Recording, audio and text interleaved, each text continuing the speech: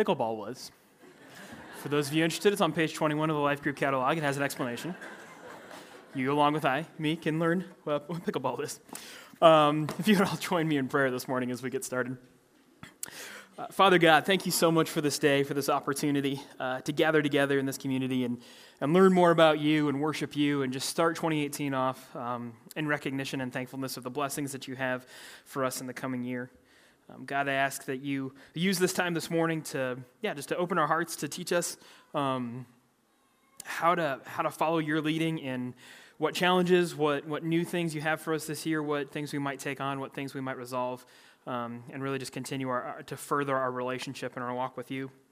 Lord, this morning I also think of those that our church has sent out throughout the world, just our many missionaries and ministers working in places all over the globe, and just want to shower them with prayer, Lord. Want to ask that this morning they really feel a connection with you and that they know that their church cares for them, their church loves them, is praying for them, is praying for their needs. And I just ask that you would bring them blessing this morning, Lord. A lot of them are facing difficult challenges. A lot of them are facing just, seasons of really needing to rely on you and lean into you. And so I just raise all of those that we've sent out up this morning, Lord, and thank you for the privilege that it is to send those out into the world and to spread the gospel and to help people and bring light into their lives. So just bless those that we've sent from our congregation here.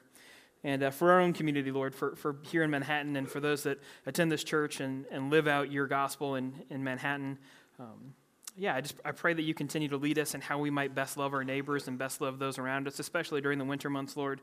Temperatures are dropping and people need generosity. They need us to help them find warm beds and warm food and just an opportunity to sit and know that they're cared for. And so open our eyes, Lord, to how we might be able to reach out to those in the community around us, especially as, we get sub-zero temperatures at night. And just want to pray for the community that might not be able to have a safe home or have a secure place to stay.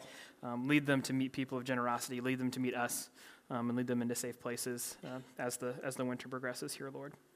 But this morning, draw our hearts to you, open our eyes and our minds, and let the Spirit move powerfully in our hearts as we turn to your wisdom here from Scripture in the book of Judges. In Christ's name we pray, amen. Well, this morning we're going to be taking a brief look at a story from the book of Judges, which is in the Old Testament. It's the seventh book in the Old Testament. It's right between Joshua and Ruth.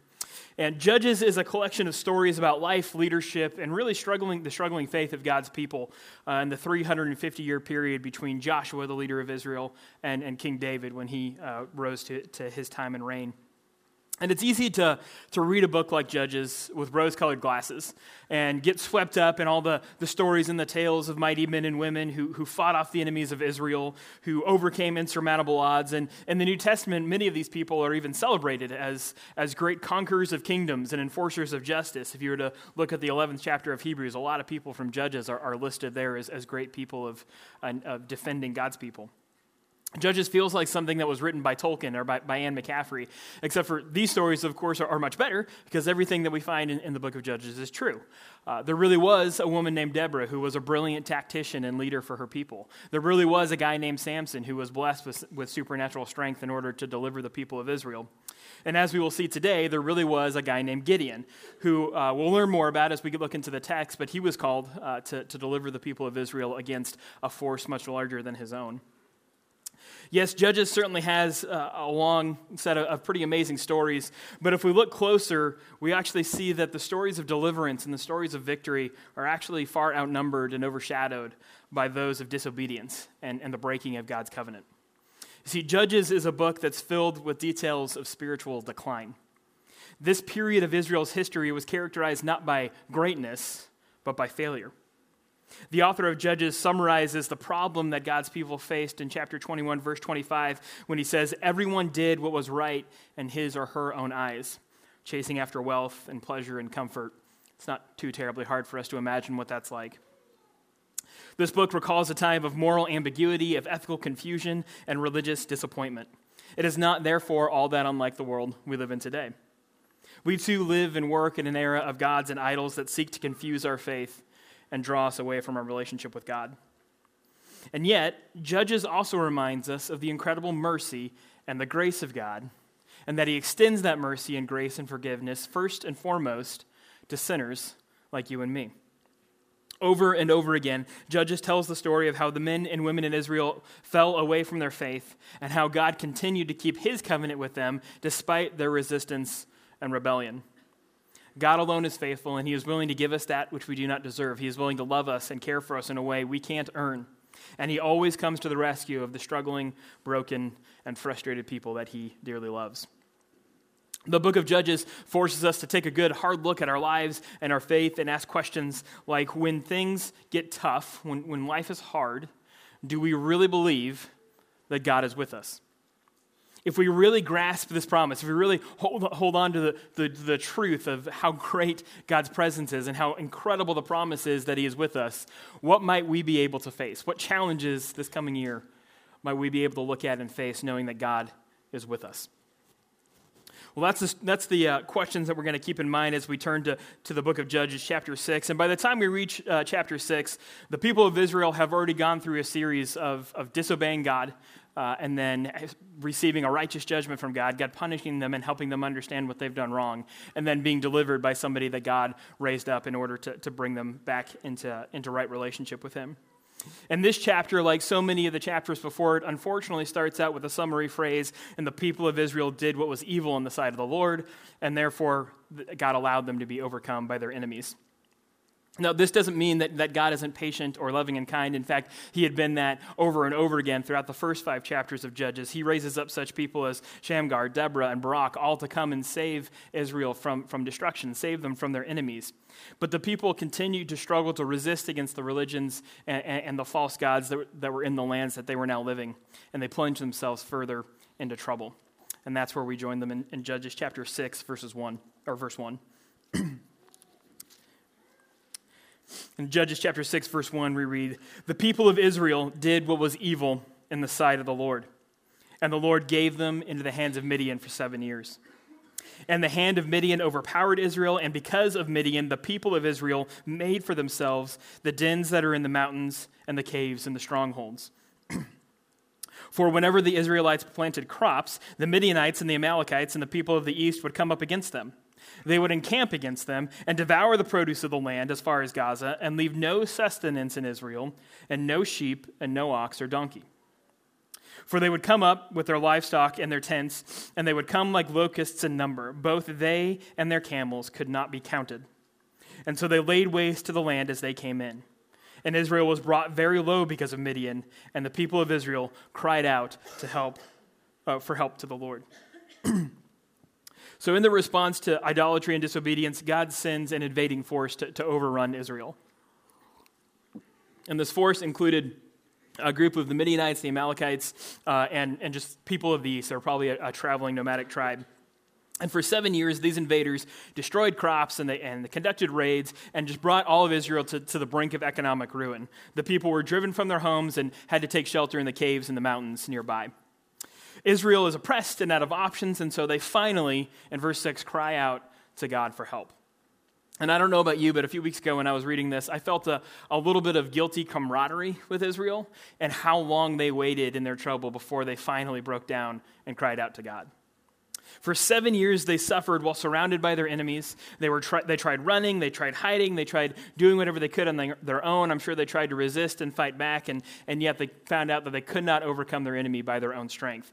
And I have been guilty of this sort of thing before, and I don't know, maybe you have as well, of trying to fix all my own problems and fix what's going on in my own life long before, or trying not to turn to God and seek the help that I know I need. And I've tried using my own strength and manipulating my own situation, leaning into my own resources. And I think that I do this, and maybe you've tried this as well, because it's a really good feeling to be your own hero and to be in control of your own situation and go to God and to present him with all the things that you're capable of doing and the way that you're capable of living your life and show him how strong and how resilient you are. But it doesn't take long as we get into this and as we get into this false sense of security and self-sufficiency that we discover there's a lot in this life that we just can't overcome on our own. We get this false sense of control, and then we run into a problem that's bigger than we know how to handle, and soon enough it overcomes us and ends up sending us running into the hills. You see, we're not really meant to be the heroes of our own story. Our sins and the wrong things that we do in the eyes of God, they cause us to fall short of glory. They cause us to fall short of salvation and drive us further and further away from the love of God. Thankfully, however, God is aware of this problem that we have. He's aware of the fact that we can't save ourselves, and he's always willing to step in and really, in effect, save us from ourselves. The book of Judges helps us remember and understand that you and I are not meant to be the heroes of our own story. That's really meant to be God and God alone. We're not meant to save ourselves. You're not meant to walk through this world carrying burdens on your own. And if you're here this morning and you came in with burdens on your heart and just things that you feel like you've got to do, maybe you've got a lot of things you believe you need to correct in your own life, or maybe you're worried about your family and you think you need to step in and save them and correct everything that's going on within your family, or maybe you wake up in the morning and you turn on the news and you see everything that's going on in the world and you're just exhausted and you don't know how to interact with all the pains and the troubles of the world, but you feel that weight and you feel like there's got to be something you can do to help save people. If you came here like that this morning, I want you to try something. And admittedly, it's something that's very hard. It's probably not going to happen instantly. It's not going to be something you can just flip a switch and be done with. But I think it's something that is worth trying, even if it's just taking the first step this morning. I want you to let go, look up, and cry out to God. First thing is let go. I want you to let go of the idea that you're in control and that everything depends on you.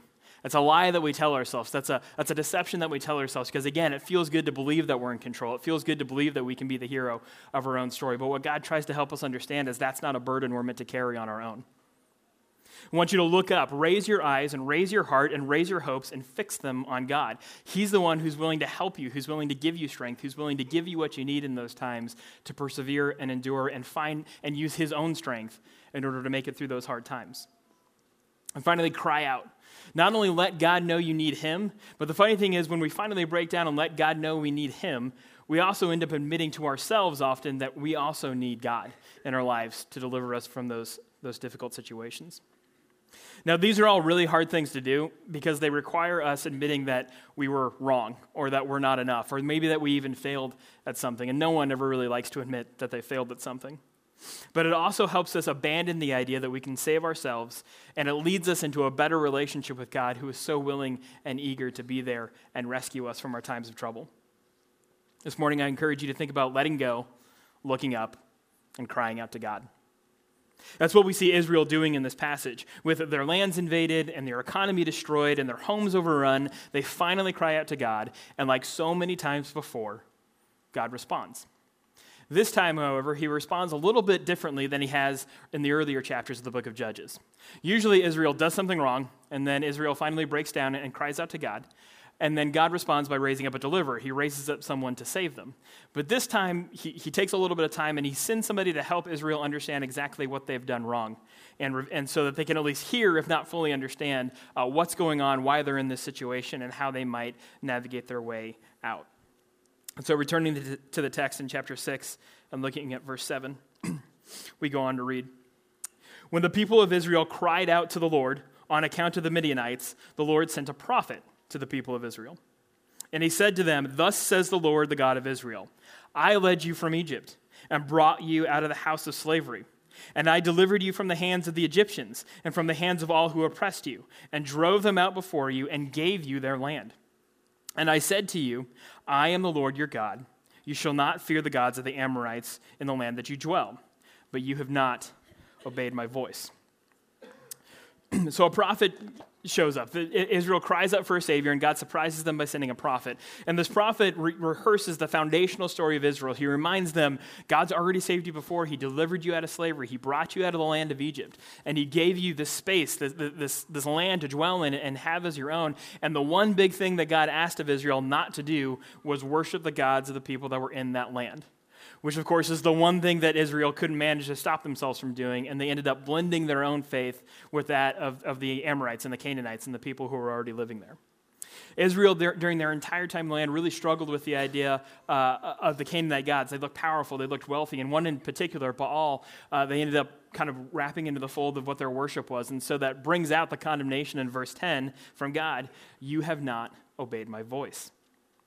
The prophet's message is designed to bring about conviction, to help the Israelite people understand what they've done wrong. And this is an important part of letting go and looking up and crying out to God.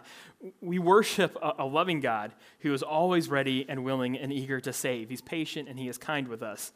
But part of this process is us being very real and very honest about the things that we've done wrong, about the things that we might be able to correct in our life in order to get back to that right relationship with God. This is how we grow. It's nobody's favorite part, but it's a necessary part. This is part of how we grow in our faith.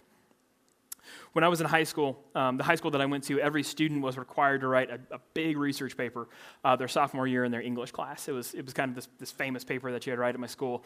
And there was one teacher in particular named Mr. Allen who was infamous for his reputation and expectations for this paper. And of course, Mr. Allen ended up being my teacher. And so we'd work on this paper all year, and you'd write little sections, and you'd turn them in, and then Mr. Allen would take out his red pen and just make the page bleed and just reveal all of your grammatical and analytical sins to you. And you'd have to go up to his desk, in front of the whole class, and he'd sit you down at his desk, and he'd grumble, and he'd point out all these things. And it was just a terrifying grading experience. It just, my legs would shake, and I just didn't know what to do going up. And it was really hard to be shown that this paper that I'd submitted that I thought was great was actually less than great and did need some work. And so all throughout the year, he'd create these little sections, and then you'd put it back into one package and turned it in at the end of the year. And I dreaded those grading sessions, but I also know that I'm a better writer and a better student because of the work that Mr. Allen was willing to do for me. He was willing to show me where I needed correction and then guide me into a better way of doing things. And that's what we see God here doing with his people. As uncomfortable as it might make us to change, to mature, and to grow, we can't do that unless we've been helped to understand what we've done wrong. God knows this, and rather than leave us hopelessly in our sins, he lovingly helps us understand the things that we've done wrong, and then he gives us grace, and he gives us forgiveness, and he invites us to try again and again and again and again. He is patient, and he is kind, and as we'll see in just a moment, he's with us every step of the way. So the people of Israel cry out to God, and God sends them a prophet to help them understand what went wrong, but they're still in need of rescue. And so continuing in chapter 6, we get introduced to God's latest plan to save his people from themselves. And he does this by recruiting a timid, snarky, bitter man named Gideon. And this is God's plan. This is God's recruit to deliver his people from their enemies. So continuing in verse 11 of chapter 6, we read, "Now the angel of the Lord came and sat under the terebinth at Ophrah, which belonged to Joash the Abiezrite. And while his son Gideon was beating out wheat in the winepress to hide from the Midianites. And the angel of the Lord appeared to him and said to him, 'The Lord is with you, O mighty man of valor.' And Gideon said to him, 'Please, sir, if the Lord is with us, why has all of this happened to us? And where are all the wonderful deeds that our fathers recounted to us, saying, did not the Lord bring us up from Egypt? But now the Lord has forsaken us and given us into the hands of Midian.'" So the scene changes, and we're introduced to two new characters. One's the angel of the Lord. And the angel of the Lord is this kind of mysterious, hard to exactly define messenger of God that shows up throughout the Old Testament, very typically, usually when Israel most needs a message from the Lord. So we've got the angel of the Lord sitting underneath a tree, and then we've got Gideon. And Gideon is said to be trying to harvest his wheat in a wine press. This is a little hard to understand because we don't really have anything like this anymore, but let me try to paint the picture for you. Wine presses in ancient Israel were big holes in the ground. And so they dig a big hole and they throw all their grapes in there. And then a little bit lower than that, there would be another hole with a line going to them. And then you would put people in the bigger hole and they jump around on the grapes and squish them down. And the juice from the grapes would run down into the hole. And that's how they collect the juice for their wine. So that's what the wine press was used for. Gideon is down in the hole, but he's not pressing wine. He's not using the wine press to make wine. Instead, he's brought whatever wheat he could collect and jumped down into the hole. And in order to hide from the Midianites, he's picking up his wheat stalks. And he's probably like smacking them against the walls, trying to get the grain heads to fall off. And the reason that this worked this way is usually you would go out into an open field and you'd pile up all your wheat and you'd rake and you'd hit it around. And then when the heads had fallen off, you'd throw it into the air. And the wind would blow, and it would blow away all the extra chaff and all the stalks and everything, and the heavier grain heads would fall to the ground, and you'd very quickly pick up your grain. Gideon couldn't very well do that, because the minute he went out into an open field and started throwing his grain up into the air, the Midianites would say, "Hey, look, there's a guy we can go beat up and take all his grain and take everything that he's got." And so Gideon got the idea: I'm going to jump down in this hole, and I'm just going to stay down here with my small harvest until I can get all the grain heads separated. This would have been really silly looking. This probably would have been really embarrassing, a little pathetic looking. It's kind of like when somebody tries to catch you opening a bottle with your mouth, and they're like, "What are you doing? That's not how you open a bottle." Someone could have walked up to Gideon and said, "This is not where you thresh your wheat." So Gideon's in the bottom of this hole. He's kind of looking, he's probably going to be really embarrassed if anybody catches him. He's looking a little silly, and that's where the messenger of God shows up, and he walks up to the edge of the hole, and he says, "Greetings, O mighty man of valor." It's not exactly the most mighty or valorous situation to be caught in. And so it kind of sounds like the angel's like being sarcastic or maybe kind of, throwing a little jab at Gideon. I promise you, or at least I highly doubt that's going on. Angels generally aren't rude to people. But really what's going on here is I think the angel's telling Gideon a reality. He's saying, Gideon, listen, God's going to change things, and he's actually going to use you to do it.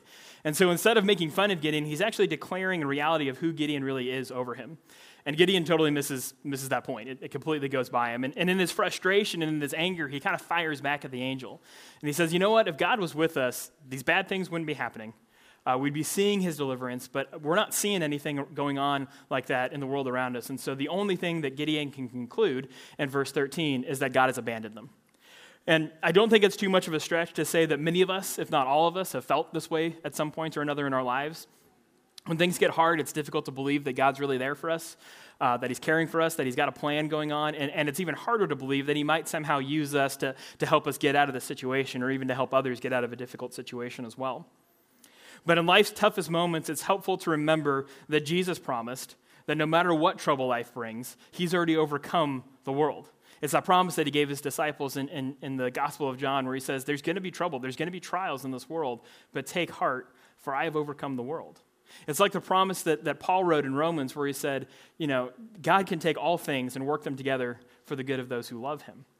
And so it's these kind of promises that we cling to when things are hard to understand, that when we cry out to God and we say, God, remove this problem from me, take this away out of my life, this is too much to bear. Sometimes God leads us into an opportunity to understand that he's not just going to take the problem away, but he's going to help us mature and grow into the kind of people who can handle and endure and persevere through the situation, and indeed even use us to help others get through the situation as well. Now, don't misunderstand me. Just because God has us do this does not mean that it's easy. It doesn't mean that this is always going to be an easy walk or an easy thing to do, and Gideon's life would be full of challenges and things that he had to face. But what we see here is not so much that God's going to make everything easy, but that he's always going to be with us in those problems, and that we're going to learn through that process to become more and more dependent on him and his strength. And that's the way he wants this relationship to work, and that's exactly what we see him tell Gideon in verse 14 as we continue in chapter 6 in the book of Judges. In verse 14, it says, and the Lord turned to Gideon and said, go in this might of yours and save Israel from the hands of Midian. Do I not send you? And Gideon said to him, please, Lord, how can I save Israel? Behold, my clan is the weakest in Manasseh, and I am the least in my father's house. And the Lord said to him, but I will be with you, and you shall strike the Midianites as one man. So Gideon is told that he is indeed someone that God has picked to save the people. He says, go in this might of yours, go in the strength of yours, go into the land. I'm going to send you to save the people. Gideon, unconvinced, states what's terribly obvious to him. He's in the bottom of a hole. He's got his meager wheat harvest around him. His heart is full of anger and just frustration. He doesn't understand what's going on. And then he calls himself the weakest. And he calls himself the least. And he tells the angel that God's clearly picked the wrong man. How does God respond? This is the moment you don't want to miss in this story, because this is the moment where we get early echoes of the gospel of Jesus Christ in the Old Testament, 1,000 years before Jesus would walk the earth. Gideon says, how can I go? I am the weakest. I am the least. And God responds, yeah, I know, but I am with you, so it's going to be okay. That's the promise that God gives Gideon here, and Gideon would use that for the rest of his life. If you go on and continue to read in Judges chapter 6 and 7 and 8, Gideon is not exactly a model of faith. He has his good days and he has his bad days. He has his days where he really trusts in the Lord and things go well. He has his days where he doesn't trust in the Lord and things go really pretty poorly. But God continues to work and love and keep this promise with Gideon all the days of his life. And Gideon never enters into a situation in which God is not walking with him there every step of the way. I will be with you. You're going to be okay. Jesus gave those who follow him that same promise. In the Gospel of Matthew, in chapter 28, when he's talking to the disciples and he's giving them the Great Commission, he's saying, "Go out into the world, share the gospel with all. Go, and preach the gospel and baptize in my name." The last words that he gives to them is, then he says before he leaves them is, "I am with you even to the end of the age." Choosing to follow Christ, to confess our needs for forgiveness, and to live lives in joyous recognition of the things that God has done for us means that we are never alone.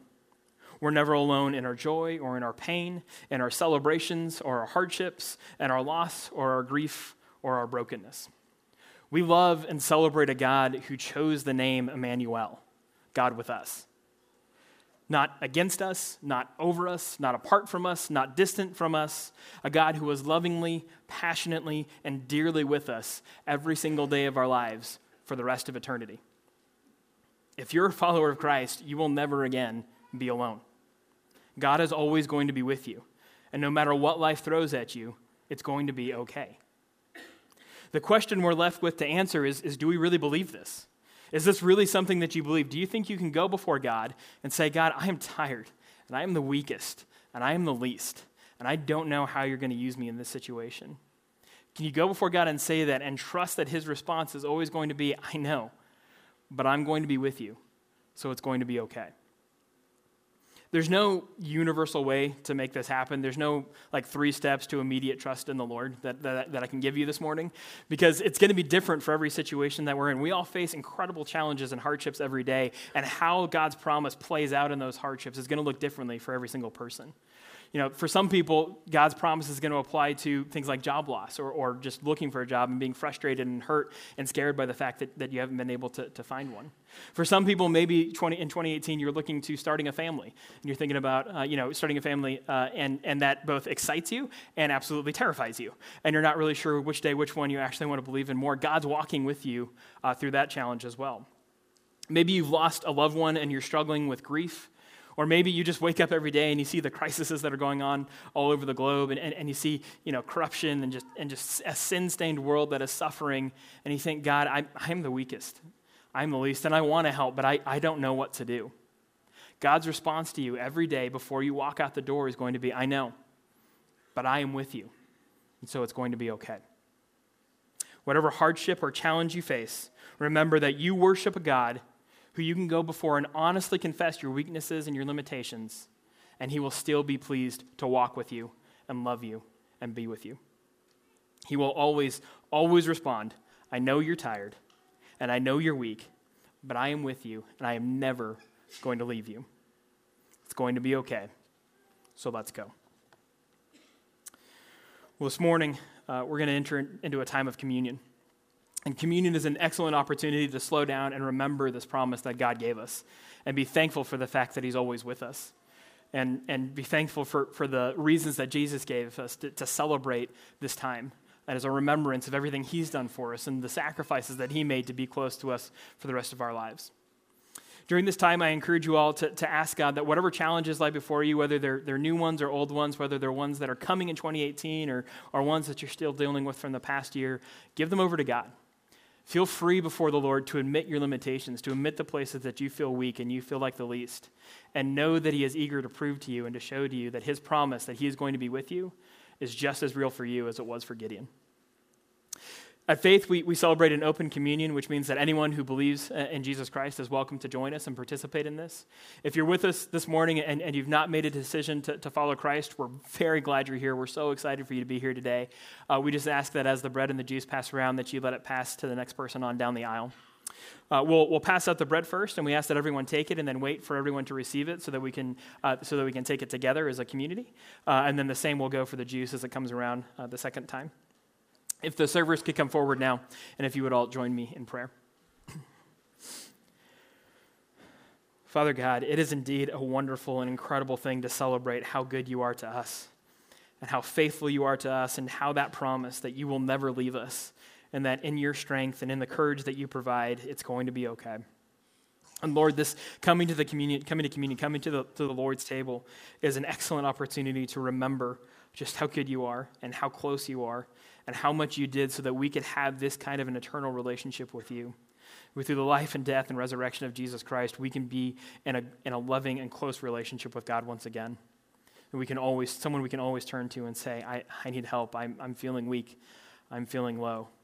And always be responded, I know, but I'm with you. And I love you. It's going to be okay. Lord, please take this time and move our hearts towards conviction, move our hearts towards thankfulness. Whatever we need to bring before you, Lord, I ask that you use this time to prepare us for the challenges that we face as we leave here today. And use this time to be thankful for everything that you have done for us in Jesus Christ. And it's in his name we pray. Amen.